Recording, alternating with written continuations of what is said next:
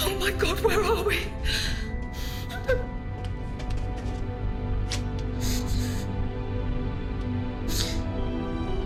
Rose is waiting.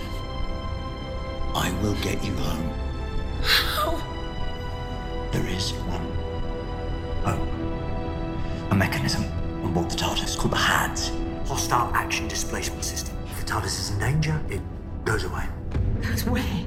Anyway, and it only comes back once the danger is gone. I turned it off years ago, man. I haven't run anywhere. Once been 3 years in orbit, I thought, turn off the HADS. But if the TARDIS is rebuilding itself, maybe click back on. But that means we've landed in the middle of hostile action. Yeah. There's something on this ship that's so bad the TARDIS ran away. Yes. Then we go and kick its ass! Hello and welcome to the Cloister Bell podcast. I'm Liam. I'm joined by Rob. Hi, Rob. Hello, everyone. How's it going? Yeah, all good. In today's podcast, we will be continuing with the 60th anniversary specials. But before then, obviously, just the usual preamble chat, see how, checking in with each other.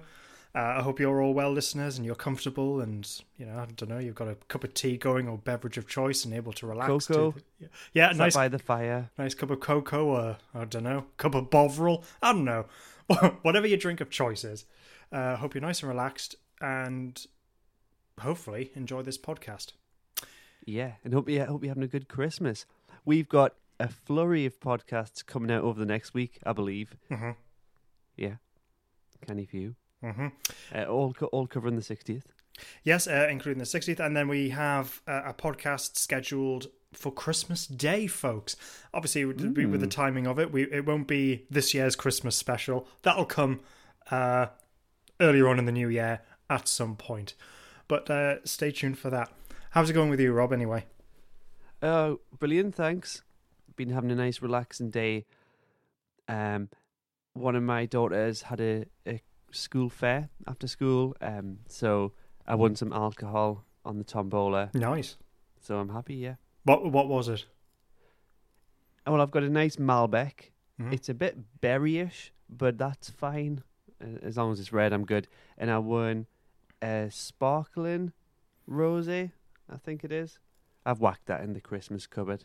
Oh, nice. That they actually sound quite decent. It wasn't just like, there's a kind of special brew for you or something. Yeah, well, the last one I went to, I won that bottle of Lindisfarne mead. Oh, that wasn't... You weren't a fan of that, if I remember rightly. No. But no, I'm happy with this. Good. Well, I did have my eye on the litre bottle of vodka and the litre bottle of gin, but no such luck. No. But I'm happy with the red. That's good. Yeah. I only spent £2 on that raffle, so that's good. Oh, yeah, quite certain. It's good. That sounds really good. Yeah. And our usual thing of, have you... sorry, Rob. I know that I said hopefully by the time we do this podcast, I would have watched some episodes of Juice. I'm afraid I haven't yet. You haven't watched it yet? No. As I said, it's still on my to-do list. Oh, it's really bugging me because I really want to watch it. Yeah. But we'll do. Especially because... hang on. What's the actor's name again? It'll come to me. Yeah. But because of his performance in Destination Skaro, because I think we both agreed he was a really good actor and just very charismatic. It's like, and you recommended it. It's like, I definitely want to see him in more stuff. So hopefully. Hopefully you haven't built up your anticipation so high, and you're like, "This is crap." What's Rob talking about? No, it's good. Yeah, I think they've done something original, like the way they filmed some sequences. It's very unique, and they've done it in a certain way. So it's worth a watch. Yeah. No, I haven't sort of like built it out because I don't quite know what to expect from it. It's just really I want to tune in and just see what he's like as an actor. And I dare say I will probably enjoy his performance. So I am looking forward to sitting down and watching it. It's just, at this rate, it'll probably be in the new year at the earliest. But yeah, but hopefully soon. How about you? Have you been watching anything? Not a great deal. Me and my wife have watched all of the Middle-earth theatrical cuts this week. Ah, okay. And we got through them quite quick, and we were like, well, yeah, it's not the extended ones. I've seen the extended Lord of the Rings plenty times, but the Hobbit films I haven't. With the Blu-ray, it's something I never really got round to getting, because by the time the Hobbits were coming out, they were mostly on streaming. So why should I invest my money in that when I'm just mildly entertained by it? But you know what? I'm quite curious now. You can get the extended edition Middle Earth Blu-ray, not the 4K, mind. That's like sky high. But if you want the Blu-ray, it's about £50, which is reasonable for 6 extended films, 30 odd discs. But you know, for a casual watch kind of thing, it is a lot of money. So we're kind of humming and hawing about it, but it'd be nice to have. So we'll keep it in mind. But yeah, we enjoyed the theatrical cuts. I don't think we've watched anything else. Nothing worth mentioning. Right. Okay. There's a new season of Reacher on Amazon. The Jack Reacher books. Oh yes, I've read some of those. I enjoy those. Yeah. All right. Well, of course there was some like Tom Cruise films. I haven't seen those. But yeah. no, I haven't. But Amazon do original shows on Amazon Prime, and they adapted one of the books into a whole season. I think it was early last year, and we just thought it was one of those nights where you're just like looking for something. So we thought we'd give it a go, and we really liked it. And surprise, surprise, like another season landed today, like out of nowhere. I didn't know that was coming. Are they? Do you know are they original stories, or have they actually been adapted from the novels? They're adapted from the novels. So the first season, if I see, I can almost picture the novel, but I can't think of the name.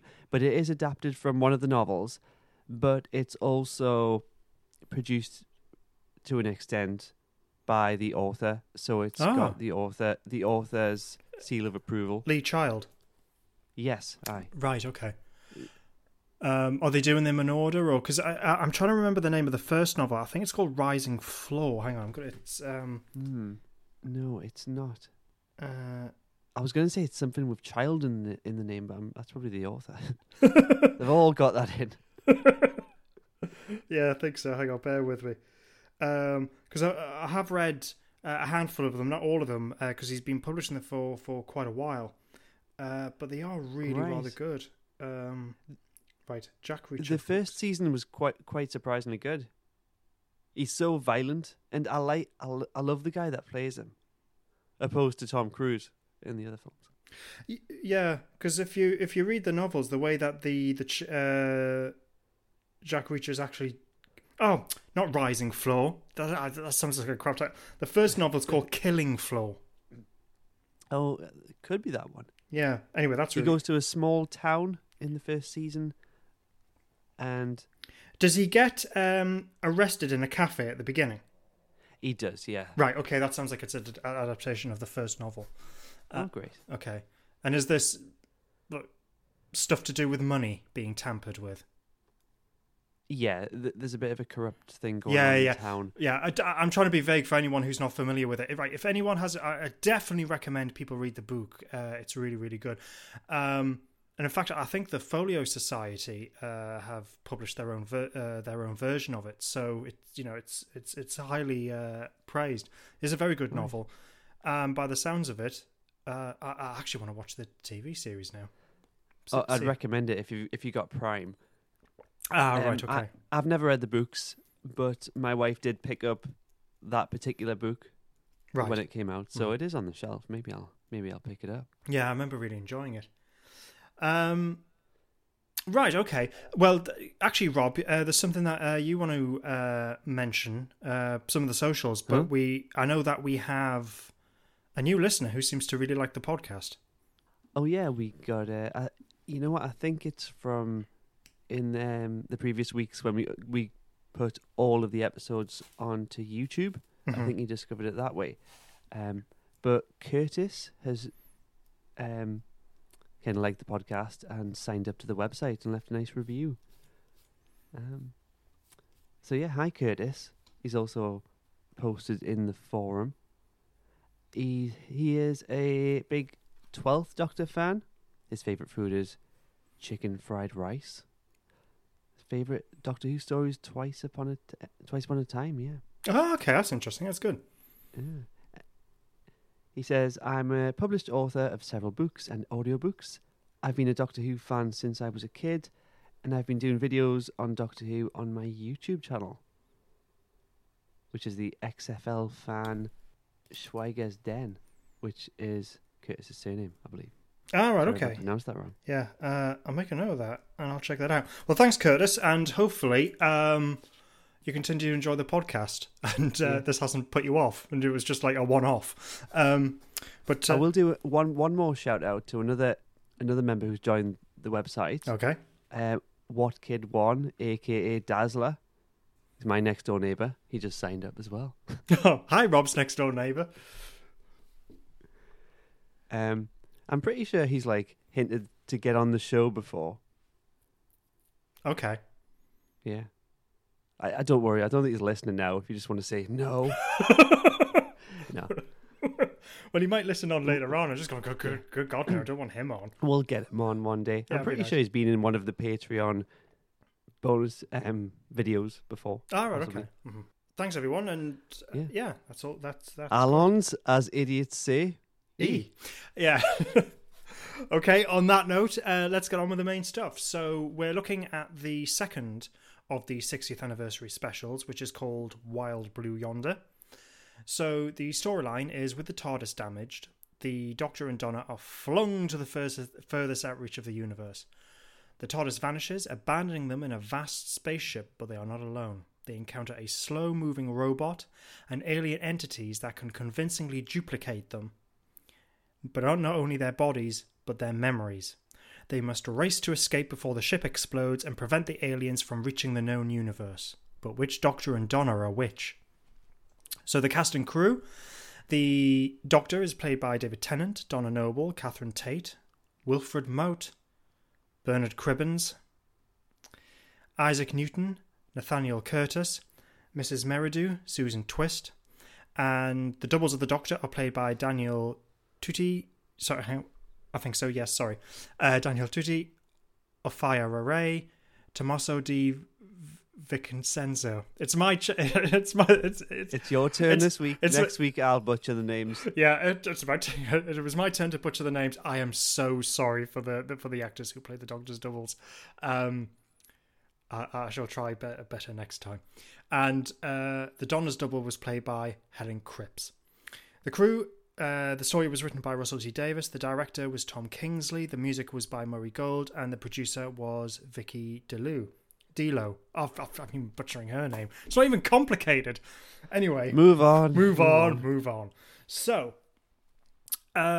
with the previous episode ended with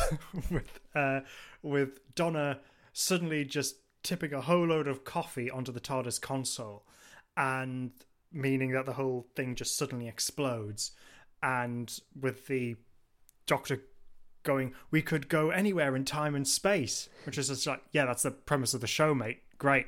So that was the cliffhanger. So I think we were expecting that we would just be sort of like flung into the story, but we actually have quite a surprising scene. We're taken to England in 1666 for quite a odd scene, actually. I don't know about you, Rob, but well, there's a couple of things. There's one thing which I think is a very odd choice, but I also think that the scene in and of itself, apart from a piece of like a word that crops up later on in the episode, I thought it was quite pointless. But the thing that really got a lot of conversation going was the fact that we have a real historical character, Isaac Newton, who was English and is played by an actor by a person of colour from a mixed background. I don't know what your views of this, Rob. I don't plan to focus on this entirely because it's just a small scene and we quickly move on. Yeah, it's something I'm happy to discuss, but wasn't necessarily going to bring up. Yeah. I do think that the casting is an odd choice. but it has brought in a lot of conversation. I think some people, and I'm of this mind, which is having a real historical character, in this case, who was English and incredibly, if you've seen portraits of this man, was as white as a sheet. It's obviously it's a deliberate choice to have someone of a different background play that character. What is his background? I think he is British, but I think his mother is Caucasian. I may be wrong on that, but I know that his father is Indian. I think it's a bizarre choice because I think it suddenly places emphasis on race, which isn't. Maybe. Yeah. Honestly, it's something I didn't really mind. It's interesting when you say he has like a mixed background of race, because typically, that in the industry, characters just aren't written for someone with two race backgrounds. So, I know like a few people have like commented on that before, with regards to acting and getting cast. That's a big issue. So if we're talking about being inclusive with everyone, everyone should have a chance to play anyone. With regards to as a show, it doesn't bother me at all really. But if you want to get bogged down into a drama being historically and visually accurate, I guess maybe that's a legitimate question. But with Doctor Who, it's something that it's not, you can't take it too seriously all the time. It's sometimes meta and self-referential, and in that respect, can we just regard Doctor Who in the same way we would regard theatre in pantomime, where anyone can play anyone? So maybe I kind of look at it in that regard, and I'm completely fine with it. If the casting was trying to make a statement, I don't know. They didn't explicitly say that. I don't think. I haven't watched the behind the scenes stuff. I don't know. I'm kind of impartial about it. I don't have any strong feelings towards it. Yeah, that's probably a healthy way of looking at it. I totally agree with you that Doctor Who is whimsical and you can have a lot of fun and so on. I think it has divided opinion. You have people who just like, whatever, it's Doctor Who, it's not a serious show, who gives a monkeys? But then also at the same time, you've had people just going, well, no, it's you've made a deliberate choice of doing this because it's not as if he's a fictional character; he's a real historical figure. I think people pointing that out and labeling them as racist, I think, is frankly nonsense. Especially because if being white in English is hardly irrelevant to Newton's story. I mean, if he was actually non-white, he would have hardly had the same privilege as the same Isaac Newton in 1666. But anyway, it's something that was suddenly stood out, and it's a decision was made with the casting, and it's regardless of where you sit on it. It's I think everyone can agree why it's raised some conversation. But anyway, it's there. It's a brief scene. The real purpose of it really just seems to have the fact that it seems to be quite a quick shorthand for whoever the TARDIS crew, in this case the Doctor and Donna, travelling into the past can have an effect. In this case, because of Newton misremembering a word, gravity becomes mavity, and the word mavity is just peppered a couple of times later on in the story, but that seems to be it. Yes, I guess we'll get to that at that point. But do you think this has a greater meaning? No, that was the funny thing. An overarching kind of theme of time being changed, possibly. I didn't think so at the time. I mean, unlike when we reviewed The Star Beast, we are looking at Wild Blue Yonder for the purposes of the podcast, having watched The Giggle. So I just want to, There's something that happens later on in this episode which I did think that would have greater ramifications. Funnily enough, with this scene, I didn't think it would. And there doesn't seem to be any indication that it does. I mean, maybe wrong and maybe picked up later on. I don't know. But just a question for you, Rob. You know this story of Newton discovering gravity with an apple falling on his head? Yeah. Do you think that's a true story? It's hard if it's a historical thing. I'm guessing not so literally. I don't know. Yeah, I have my suspicions. It's a nice little story, but and funny enough, I think this scene has a little bit of fun with it because the fact that the Doctor and Donna are going, hang on, a man holding an apple in 1666, because no one else would be holding an apple that year, just going, it must be Newton. So I think they have a bit of fun with that. But anyway, it's a small scene. It is kind of fun, and I do like the fact that Donna's having some fun of going, appreciating the gravity of the situation. It might be a bit overplayed, but it's fun nonetheless. And then off they pop. Newton suddenly coins the word mavity. Again, it's not fun. It's not exactly historically accurate with how Newton coined that word. It was anyway, whatever. And then we go into the title sequence, and then we go straight into the episode where the TARDIS actually crashes inside a room inside a massive spaceship. And this is when in the same way it crashed on Skaro. Yes, in exactly the same way. Yeah, it seems to be crashing all over the place. Crashed on Skaro, crashed into a tree, crashed into a room. I think the TARDIS needs safety belts, like in Time Lash. Russell T Davies missed an opportunity of referencing a classic story. Anyway, never mind. So the TARDIS is completely damaged, but it seems to be giving a warning by blasting the song "Wild Blue Yonder" at them.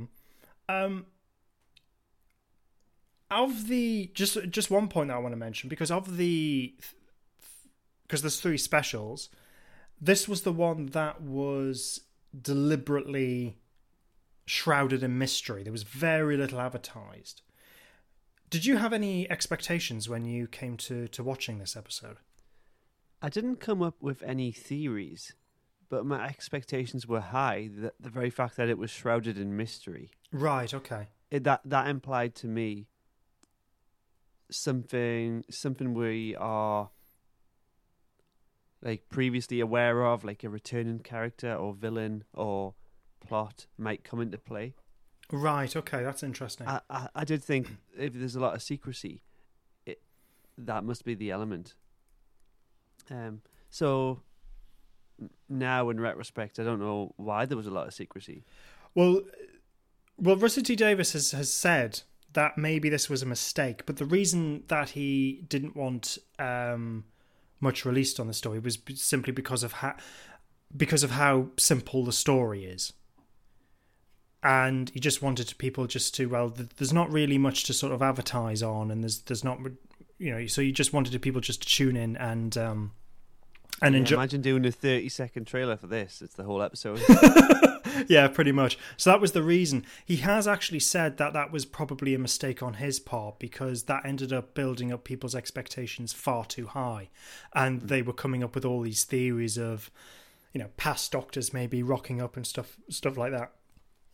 I actually, at the time, disagreed with him, because I actually thought it was quite a smart move, and I was just going, well, it's not your fault, Russell, if everyone's just bigging up this story. But with what you've said, Rob, might have had a point. But anyway, we'll get back to that. So the TARDIS is. Oh, we had the war song, yeah. Yeah. So we had Wild Blue Yonder, and there's just kind of, why is the TARDIS playing this war song? It's obviously the TARDIS giving them a warning that they're landing in hostile action, but we don't quite know that yet. So they go on for a little bit of a wander, and then they hear they also leave the Sonic in the TARDIS before they go, don't they? Yeah, I was going to mention that, and that means that the sonic screwdriver is out of commission. So the Doctor is using that as a means of getting the TARDIS to rebuild itself. I was actually pleased because this meant that we know that the characters are locked into this location. Yes, and at this stage, if he's got it in his pocket and he's not using it, we'll just be thinking, why is he not using that to turn into Superman and do all this cool stuff? Yes, yeah. So it was a practical, realistic reason of writing the sonic screwdriver out for the remaining of the episode, and it benefits hugely. I'm pleased that they did that. So they go for a bit of a wander, hear the TARDIS dematerialise, run back into the room, and the TARDIS is gone. And because the sonic screwdriver was locked into the lock of the TARDIS door, that's it. TARDIS, sonic screwdriver, gone. Just before that episode, we've seen the main this massive corridor and this huge spaceship, which is obviously rendered through CGI, and we see this is an interesting episode for a good use of practical effects and CGI. Just want to make because a lot of people have commented on the CGI in this episode. What are your thoughts on it, Rob? Well, obviously the scope of the ship defies belief. You know, that's not a set. Mm-hmm. But now that you bring it up, I thought it was pretty seamless where the set meets the CGI. Do you mean with regards to sets? Yeah. And everything? Mm-hmm. Yeah, I thought it was spot on. I didn't have any issues. Oh, great! Yeah, me too. I wasn't suspending disbelief because I thought, oh, that's CGI. Yeah, I mean, there are moments when I think you recognise that it is CGI, but I know some people have seemed to like really criticise this episode and saying that the CGI is crap. I completely disagree. Actually, I didn't. Completely the opposite in my view. Yeah, I thought that the CGI in this the story was really rather good actually, and it held up. It didn't. And what they're meant to do? Build a mile-long set? Yes, Rob. Come on. They've got Disney money. What's their excuse? But no, I actually thought that the CGI, the design, and the execution of it was really rather good. So I didn't have any complaints on that front. We have a really nice scene at this point between the Doctor and Donna. It's where they said Isaac Newton was hot. Oh, I forgot about that scene. Sorry, it was a little bit after that. But yes, there's that nice scene. And yeah, I mean, they did get a very handsome actor to play Newton, so can't disagree with that one. The Doctor was like, "Oh, is that who I am now?" And Donna's like, "Well, it was never too far from the surface, mate." Yeah. And actually, it's that point because she's just about to like finish that thought and that sentence. Like, where's this conversation going to go? But that's when they hear that the TARDIS dematerializes, and yeah, that's quite a nice moment. So that was nice. But no, the scene. Sorry, I was initially talking about was when the TARDIS is dematerialized. I mean, they've had a little bit of an argument of like blaming each other. God, they go through like a range of emotions here, from blaming each other to the Doctor comforting her. Yeah, and it's very real. Just that moment when the Doctor goes, "You spilled the coffee," and then he goes, "No," and he just goes off and takes a moment, goes, "I'm sorry," and they just go, "No, it's fine," and they calm down. I liked how it was written and how that scene was performed. I thought it was very real. And yeah, and then you go that front there because Donna's family, particularly her daughter, and it makes sense, clearly means an awful lot to her, and she's worried and concerned about her family. And yeah, as you say, Rob, the Doctor comforting her and saying, well, there is hope. And then talking about the reason why the TARDIS has gone because of the HADS, which I wish I'd written this in my notes because I've forgotten what that acronym stands for. Hostile Action Displacement System. Well, there you go. Is that it? All right, great. It sounds about right. Hostile Action Displacement System service. Anyway, whatever. Which is one. It's a really obscure reference to the Patrick Troughton era. I think it was in certainly in the Crotons. It may have been in the Invasion as well. But it's quite nice. I don't recall. If you have a reference like that, it's just like I'm a Doctor Who fan, and I recognise that. But the way in which it is written in the scene, and the way that the Doctor explains it, you don't need to be a long-term fan. It's just explained effortlessly. David Tennant just makes the words just trip off his tongue. It's a good scene, and we get, and again, as you said, Rob, because we go through that range of emotion of the Doctor being, Donna being concerned, the Doctor consoling her, and then she's just going and being concerned, and then being that strong character, where she goes, "There's something so bad the TARDIS ran away. Well, let's go kick its ass." Yeah, this scene really shows off the benefit of bringing back old characters out of retirement that have got this chemistry and growth. Like, I'd imagine Shooty's Doctor and Ruby can never have scenes like this because they won't click as well because they're new and they don't have this history and stuff. And so it's a good benefit of like bringing people back. Yes, massively. It's it does work hugely. I dare say that we will eventually get that with the Doctor and what's her name, Rob? Ruby. Yes, Ruby. Yeah, but there's always like a bit of a disconnect with the new companion, isn't there? Because they're just discovering who the Doctor is. Yeah, and the Doctor's just finding about them. So it takes a while to build up that relationship. So then they realise that they're in hostile action. So something's going wrong, and we know that when they were having this conversation, something was in the air vents watching them. Oh yeah. But I just assumed it was one of the robots. Oh, right, okay. I suppose at this point you could kind of question it, but I think on a rewatch you know that it's like, oh, it's one of these. Oh, well, I knew that on the rewatch. Yeah. Be odd if you didn't, I suppose. Yeah, but I do have to admit, when I did watch it the other week, I kind of fell asleep a little bit near the end, so it really benefited having to rewatch. Was that a tiredness or boredom, Rob? Oh, tiredness. Yeah. Oh, okay, that's all right. Just nodded off. You do it for it could have been 10 seconds or so, but that means after that my attention was all on focusing on keeping my eyelids open. Mm-hmm. So I didn't take a lot of it in. So, yeah. And on the second watch, I got it better. That's good. So at this point, we see the ship seem to do something. It's like, is it resetting itself? The tiles on the wall seem to flip round. Some of the struts move. Something is said over the tannoy systems. Like, what the hell's going on? Random words. Because the TARDIS isn't around, it's a language that the Doctor doesn't know, so he'll later have to work out numbers through sort of like a system, some sort of process, which he does. He manages to work out the numbers 1 to 10 in this odd language. In fact, the second word that we hear later on, Kales or something, at first I thought it was Khaled. I thought, oh, here we go. This is why this episode wasn't advertised, because we're going to have Julian Bleach walking around. Oh, right, okay. Did it prove to be disappointing when it wasn't? Yeah, almost. Oh, right. Oh, it's a shame. Okay. Actually, at one point, because they end up having this buggy thing, which they use as transport.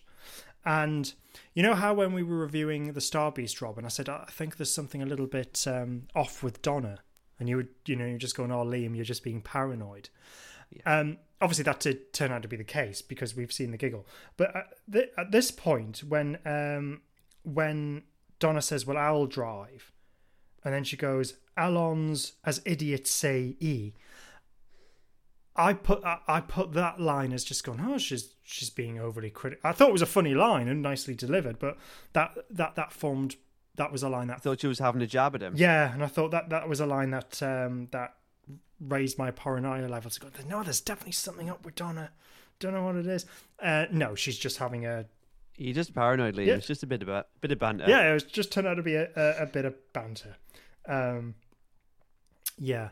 And that was me just looking to... It was just... I don't know, that line just leapt out at me just going, oh, hang on a minute. There's something about that, isn't there? And no, there wasn't. It was just a bit of banter, so I was way, way off. So I think at this point, it's been quite a nice jolly little sort of runaround, and they come across this very slow-moving old robot.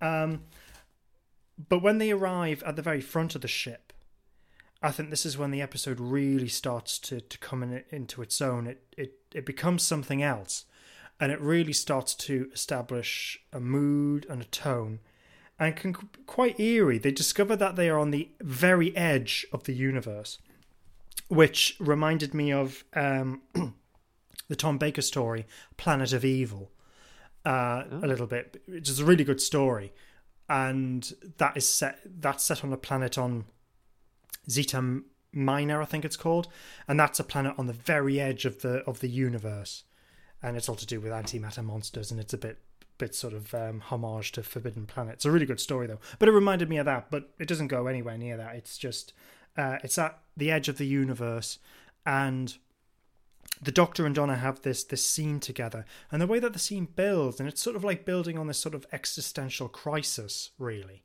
And even on the rewatch, I found this scene to be, as it went on, to be quite eerie. And it's at this point where the story for me, it establishes that mood and really runs with it for pretty much the majority of the episode. Like, Donna makes comparisons to what she's been through before, I think, in this episode, is it? Mm-hmm. But Donna being at the far reach of existence does have an effect on her when they kind of look in the direction of our family. Yeah. So did Donna ever go quite far? Oh, did she just kind of go to the Ood planet and the odd other place? She hasn't been there. Yeah, I mean, but nothing is sort of like far out as this, where there doesn't seem to be any, apart from the ship that they're in, there doesn't seem to be any evidence of anything else existing.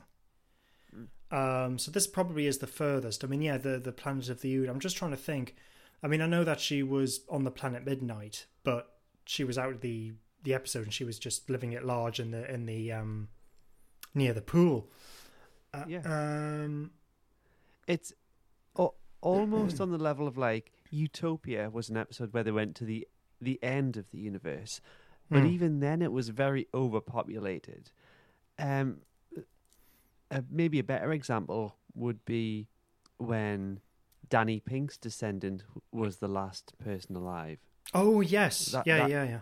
Like devoid of life and everywhere, and they were still knocking outside. So that was quite eerie. Yeah, that was.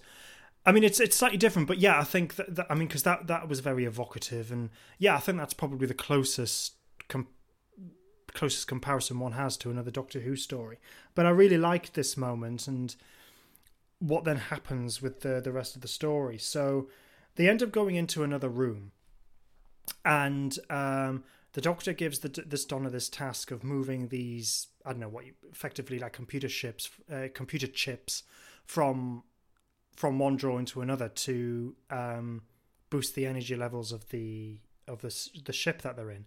And he goes into another room to sort out the energy levels, and through water controls or something. And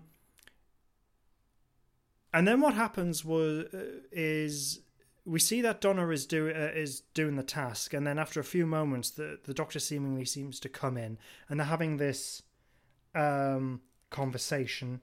The Donna's talking about her family, wanting to go back to them, probably the fact that they'll be waiting for her, the Doctor listening.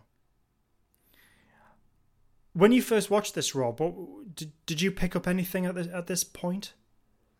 From this first interaction, no. Yeah, maybe there was some red flags there, but my attention wasn't kind of on them, so I didn't pick it up. No, it's on the rewatch. I noticed that that there is we do see the fact that the room has got cold, which I didn't pick up on. That becomes a bit of a clue, but on the first viewing, I didn't pick it up at this point, and I thought actually this was quite a nice scene between the Doctor and Donna, and the Doctor seemingly listening, but then we cut back to the other room that the Doctor was in, and he seems to be still carrying on with what he left off. Right, okay, so something's quite not right. Donna seems to join him in that room, and they're having a conversation.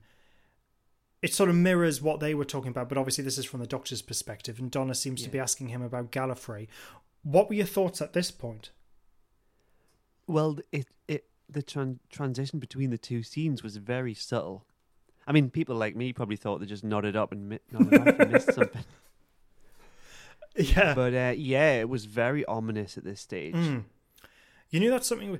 I thought, is there something to do with time on this ship? Have they suddenly come out of sync? And there's sort of like time... That hadn't occurred to me, yeah. Because, of course, this ship had supposedly fell through a wormhole when the Doctor was kind of doing some investigating earlier. Yeah. So at this point, I thought, is there some kind of time disconnect? And it's sort of... And mavity, it's all kind of... Gravity affects time. Yes. If you're getting sucked into a black hole, there could be kind of gravity dilation and stuff like that. So yeah, it could have been a possibility. So that's what, especially on a large ship. Yeah, exactly. And we had that's actually happened before, hasn't it, with the Cybermen on the Mondasian ship? Yes, with the Peter Capaldi story. Yeah, I forgot about that. That's such a great story. So that was my thinking of what was going on here, but not long after, it turns out that that's not the case, and we have the first mention of "my arms are too long," which I think you know how certain stories end up having these catchphrases, like, you know, going back to the Eccleston era of "Are you my mummy?" You know, and you know things like that, or "Don't blink." You know, these catchphrases. I think there's a new one: "My arms are too long." Yeah. If you're in a room with someone and they just say that from behind you, you're going to freak out. Just going to go, yeah, I'm going to try that out now. Try that at work and get fired. My arms are too long. Then your jaw just hits the floor. Yeah, it's a way of safely yeah. Anyway, so at this point, there's... you can just bend your leg above the knee. I'm going to become really dedicated just for this practical joke, just to really freak people out. Dislocate my jaw, see if I can do weird bendy things with my legs. Do you have... Anyway. So obviously we're aware that something's a bit weird, and then we actually see Donna's arm is too long. And just that great moment of the Doctor realising that isn't Donna, then cutting to where the real Donna is, and then her hearing the Doctor shout when the Doctor seems to be in the room with her, and just going, "How are you that?" With these huge, massive arms, and they are huge. And this is a wonderful case of practical effects, because they actually made these huge prosthetic arms, and they were able to drag and lift them around and stuff. And I think I don't know what you thought, Robert. Just I thought this was really effective, and I thought bloody creepy. Oh yeah, definitely. Like you're right there with an imposter, but you didn't know it. Yeah, and just that creeping, slow realization. And I think, and in fact, later on when we have like situations where we don't know who the real one is, I didn't think it was terrifying particularly, but it's very much like reminiscent of like Invasion of the Body Snatchers or John Carpenter's The Thing. Yes, yeah. And to me, that's a very good psychological horror. It's something that I found terrifying as a kid, and like watching The Thing now, that blood test seems very, very tense, but yeah, the whole concept of not knowing who you're in the room with, truly, I think that's quite scary. Yeah. Yeah, and I think those are really good examples that you've given, Rob. Invasion of the Body Snatchers, both the original and the 70s version in particular. Oh, and also there's a film called They Live. You might be familiar with. Oh, that's another John Carpenter one, isn't it? Yeah. Yeah. That's a great one. Oh, I want to watch that now.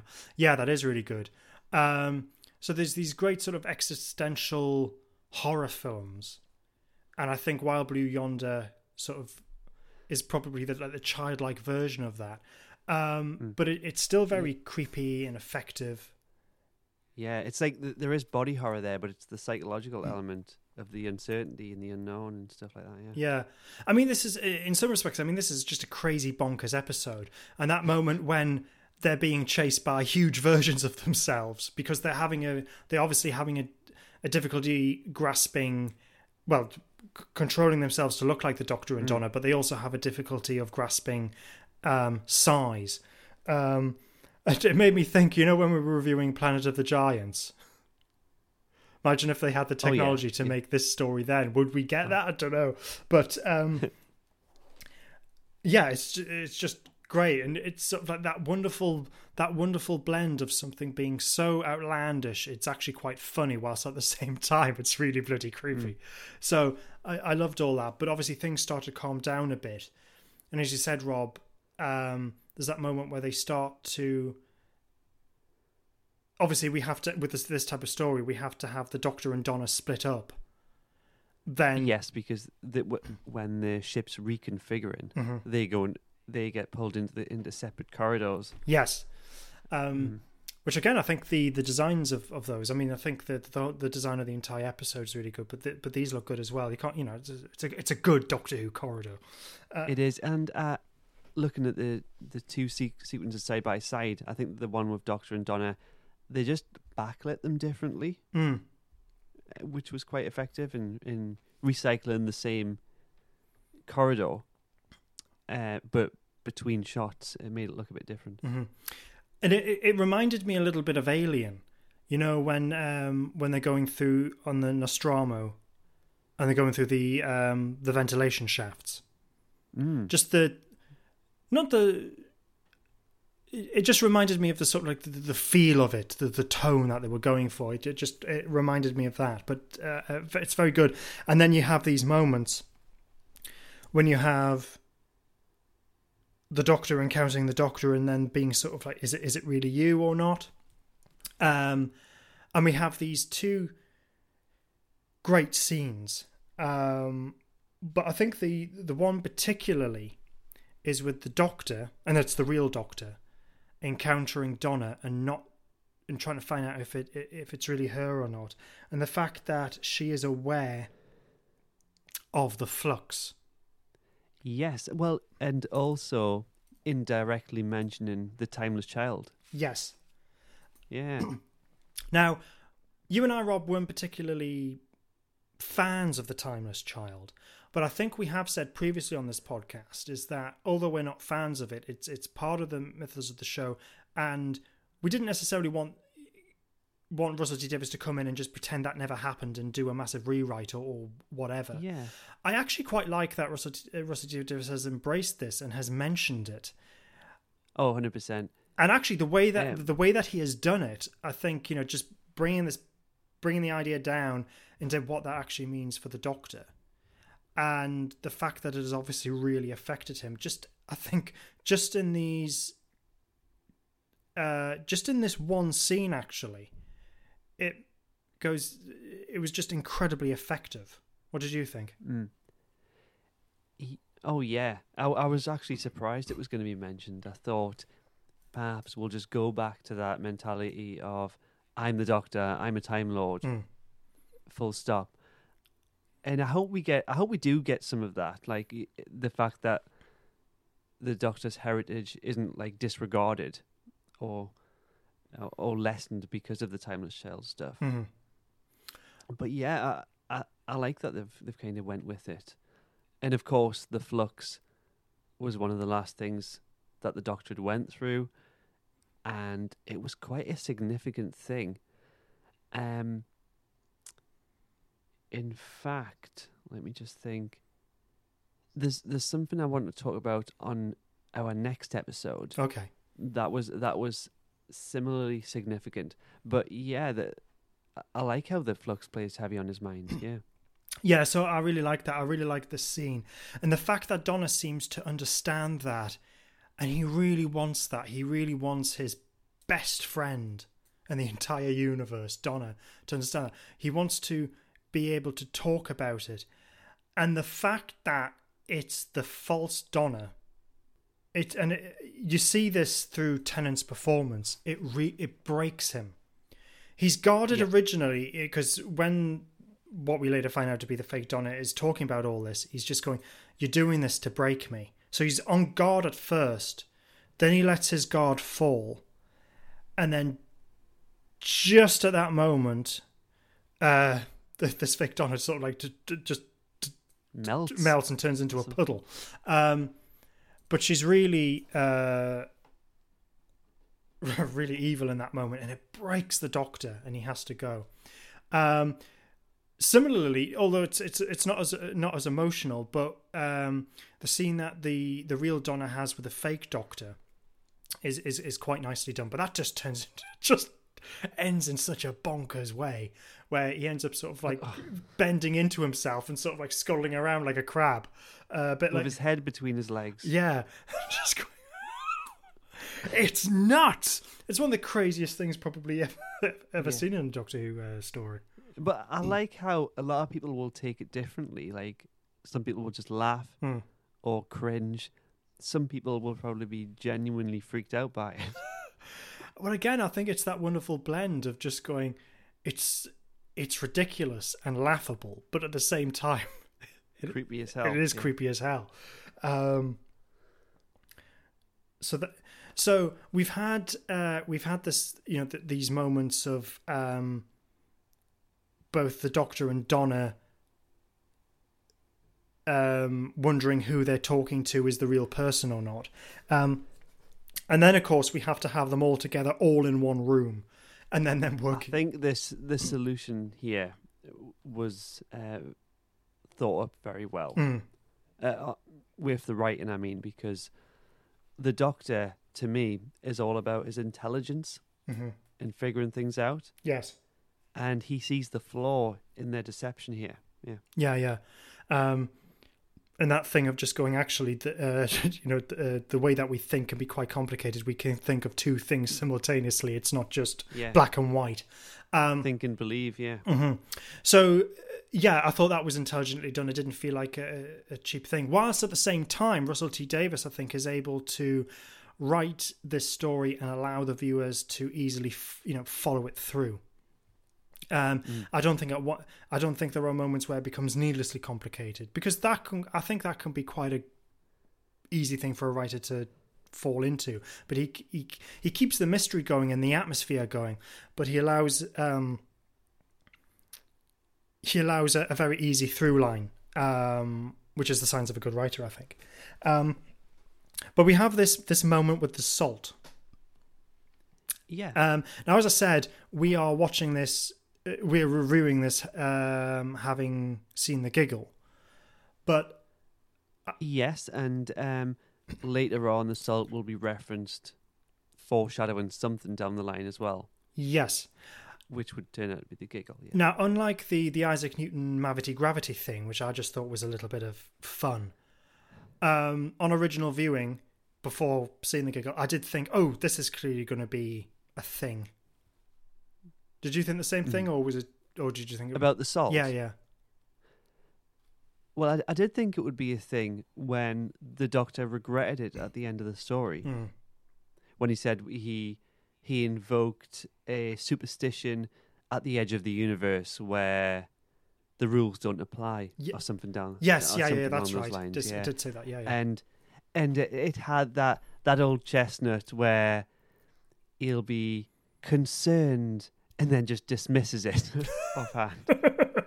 Yes, yeah. So that's a hallmark of something coming. Yeah. Yeah, we will dwell on it in a really sort of obvious way, and then just go, whatever. Probably nothing. Probably nothing. That means it's something. Yeah. Know what you mean. So yeah, I think at that point it was definitely obvious. But this interesting concept, though. What's that? Sorry. It was an interesting idea to play with, that something supernatural could be coming into play, or something. Yeah. It was also a good trick on his part to deceive the doppelgangers. Yeah, and I don't know what it is. It's just a simple thing, but having the doppelganger Donna just. I don't know. I did actually find it quite creepy that she does actually go down and start counting the grains of salt. Yeah. Don't know why. I think it was just something in the way that it was performed. It's just such an odd thing. But anyway, so at this point, we're coming to the end of the story, and we have another screen come down. But this time the Doctor and Donna are on one side of it, and the sort of like the doppelgangers are on the other. And at the time of the original viewing, I just went, is this going to become a thing? Because we had Screen of the week. Yeah, the screen of the week. We had a similar thing, but with the Doctor and Donna divided across a very similar glass screen in the Star Beast. Then we had this, and I thought, is this some odd thing that's going to be written into the specials? As it happens, it wasn't. But anyway, find out that the reason why these sort of like doppelgangers are going out their way to freak out the Doctor and Donna is because it makes them think, and it makes the adrenaline pump, which it makes it easy for the doppelgangers to read and therefore understand and duplicate them better. So there is an attempt of them, the Doctor and Donna, just to try and be calm and not think. But of course the Doctor's incapable of doing that. And then we start to find out what happened, which was these things infiltrated the ship, and from what we can gather, destroyed all the crew members apart from the captain. The captain understood what was happening and therefore killed herself or himself. So they were no longer able to read the captain's mind. And what the captain did was slow the ship down so it wasn't travelling to the universe, which is where these evil doppelgangers wanted to go. At the same time, set the ship for auto-destruct. Yeah, and that's what this whole process has been the whole time. And it's so slow that these creatures wouldn't kind of comprehend what was happening. Mm-hmm. But now because the Doctor has realised this, the doppelgangers know that this is the case, so then attempt to stop the ship from being destroyed. Yeah. So what the Doctor... Oh, sorry, No, there's just one thing in my notes here about this captain who's been floating above the ship, and that was the cause of the banging on the ship as well. But the Doctor says the captain was caught in the gravity field, and Donna says, the what? And he says, oh, no, sorry, Mavity field. And throughout the episode, before this, I was wondering, is the Doctor aware of the change to gravity? Or is it turned to Mavity for him? And this scene maybe suggests it hadn't. Like, what had the Doctor observed? Like, okay, Donna's saying Mavity now. Why? There is actually a moment earlier on in the episode. It is very subtle, but it's when they're actually walking down the corridor, I think, for the first time after the TARDIS has dematerialized. Yeah, and Donna mentions Mavity. Yeah, she says there's lots of light, air, Mavity. That's it. Yes, that's the bit. And then he just looks, gestures. Yeah. Or looks. Yeah. Yeah, he picks up on it. Yeah. So I don't know whether that's just because the Doctor's more time sensitive, or he was completely aware it wasn't Mavity. I don't know. And at the time, I thought this is going to be relevant in a future episode, and if it's not, I'm not sure what is the relevance to this story. I thought. I mean, you may be right, Rob. It may actually turn out to be, we may actually have a future story with Newton back and may become a thing. I just thought it was a little bit of fun in actually what is quite a creepy story. I don't know. I mean, I may be completely wrong. I mean, we'll obviously at some point we'll soon find out. But at this point, the Doctor has to get the ship back onto normal speed, which obviously means that the countdown goes back into normal time, and now we're approaching the end, and things are getting quite tense. As it is, the TARDIS comes back and singing away. Yes, while Yonder still blasting away. The Doctor gets into the TARDIS and rescues Donna, or does he? I thought this was, and I still think it's because of how it's done. I think it's very effective. But when I was first watching this, it was so tense because you do think that brief moment that he's picked the right one. But when the TARDIS dematerializes and we see this Donna and she's still adamant that he's picked the wrong one, I just went, oh crap, he has picked the wrong one. And of course we cut into Wouldn't it have been a really mad, cool twist if the real one just died? Yeah, and I was just like, what the hell's going on? That would have been so interesting. Yeah, is Donna in the giggle going to be the evil doppelganger? Because we cut to the interior of the TARDIS and she's looking evil and just just slowly walking down the corridor in the interior of the TARDIS. And it was so tense that it's just going, Russell, you better not kill Donna, you absolute, you prick. But I was really engaged with it, and I just thought it was incredibly, incredibly well done. Because the ship destructed, and it was like, oh, this is it. But the explosion was very slow because it had to go across the entire ship. Yeah. So yeah, there was time to save her. There was. As it turns out, the Doctor realizes because her arms are still... Her arms are a millimeter too long. A millimeter too long. I'm not, if I do have my arm's too long. If I do have a fault of the episode, it may be because of that. I don't know. I thought it was maybe a little bit... I think it would have been a bit more effective, say he was able to detect it because he couldn't quite emotionally connect with her in some way. I don't know. Maybe. But I don't think it's sort of like it ruins the episode or something. But just a thought that I had. But it was just such a massive relief. It just go, oh, finally booted her out and got the real one in. Such a relief. And that's so tense. And the fact that you just have that moment of them next to the TARDIS console, just hugging each other, just going, yeah, you need that. That was tense. Yeah. And then we have a nice surprise, although it's sort of bittersweet in some respects. But we have, the Doctor and Donna arrive back in the alleyway where they had dematerialized at the end of the last episode. They're back, and who's there, Rob? It's Will. Yeah, Bernard Cribbins, good old Bernard Cribbins. I wasn't expecting this at the time. I thought it was a really nice surprise. It's a bit bittersweet because, as it turns out, this is the last moment that we see Bernard Cribbins in Doctor Who. Yes. It's his final ever recorded. He was I was wondering if this was not quite the truth, because I thought maybe he'd filmed something like additional. Yeah, I was hoping that we would see him a little bit in the next episode, but in fact, we do see him in the next episode because Donna's still pushing him in his wheelchair, but we don't see his face and he doesn't speak.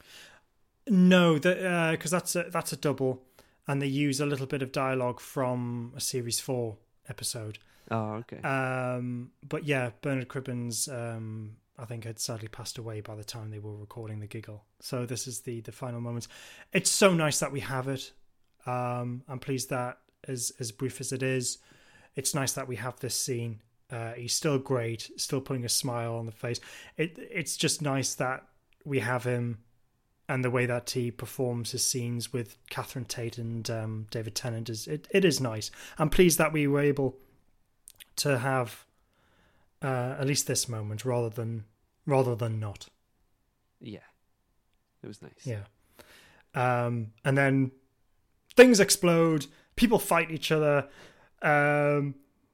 Planes crash, and then we go into the title sequence, the credits, and that's the end of the episode. Yeah. One thing I will have to say, which I haven't mentioned up until this point, which I think David Tennant and Catherine Tate are brilliant in this story, with both parts that they play, the Doctor and Donna and their they've been given a solo episode. Yeah, where they get to play two parts each. Mm-hmm. It was great. Yeah, just brilliant. Just taking us back to one earlier point that I made, which was the fact that this episode had been shrouded in a lot of mystery, Rob. So people's expectations were very high. And I think people will, coming as like, Peter Capaldi will be in it, Matt Smith will appear in it, and maybe we'll see a bit of heart. But obviously, that's not this story, so that didn't happen. And I think you hit it. Did that? Were you disappointed in this story as a result? Not at all. My expectations were high. I just presumed something was coming, but my expectations in regard to what I expected, but like my personal expectations weren't sky high. I just wanted a good story, and we kind of got it. So I didn't come out of this disappointed in any way. Oh, good. No, I was just wondering. Did you feel any different? No, not at all, because I didn't have any. The only thing I was wanting was it was a creepy story, because I just had that sense from the little bit that we were seeing that maybe this is good, and I was very satisfied. Actually, I felt like that's what we got. We got a bonkers but creepy story, and I really really liked it. So we got some feedback from some of our listeners. So Alex Gibbons, I'm terribly sorry, Alex. Hopefully I can get the gist of your review, but thank you very much for getting in contact.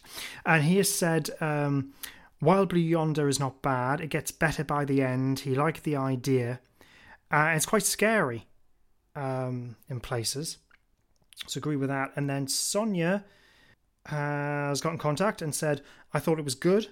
The body horror bits were creepy. It was interesting. And I enjoyed seeing Catherine Tate and David Tennant play off each other. And I think it's the same as last week, Rob, with the poll. So for listeners, we have a website, cloisterbellpodcast.com, and on there we have a polling station, so you can go on there and rate the stories, as well as provide comments.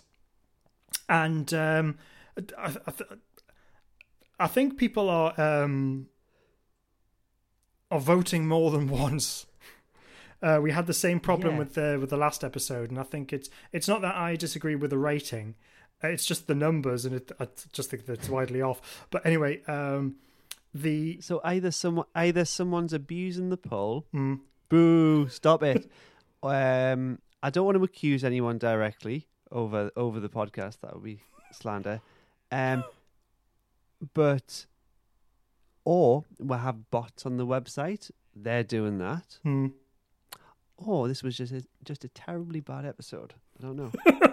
Well, according to the poll, we have 14% said it was good. Yeah, 1%. That's good. Yeah. 1% said it was average. All right. 83% said it was bad.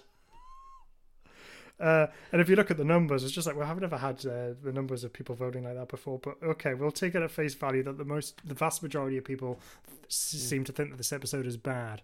But that's more people have voted bad than probably listen to this podcast. Yeah, possibly.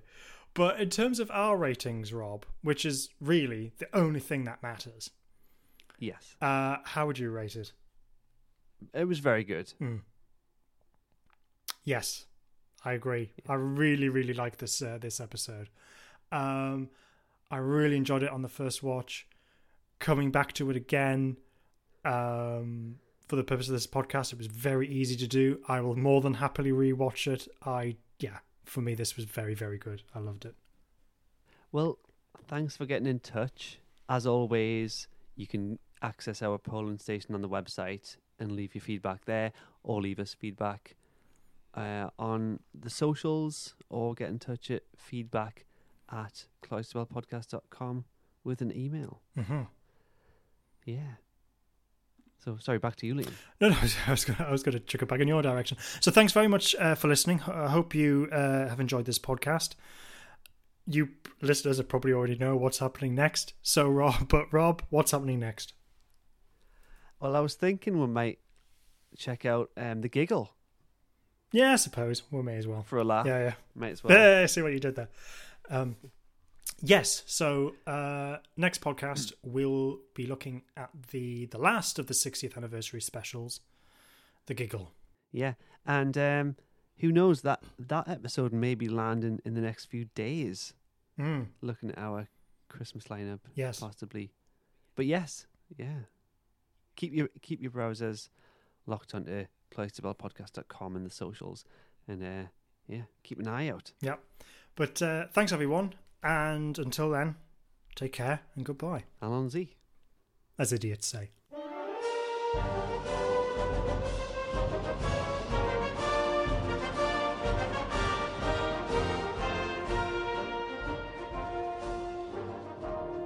Off we go into the wild blue yonder, climbing high into the sun.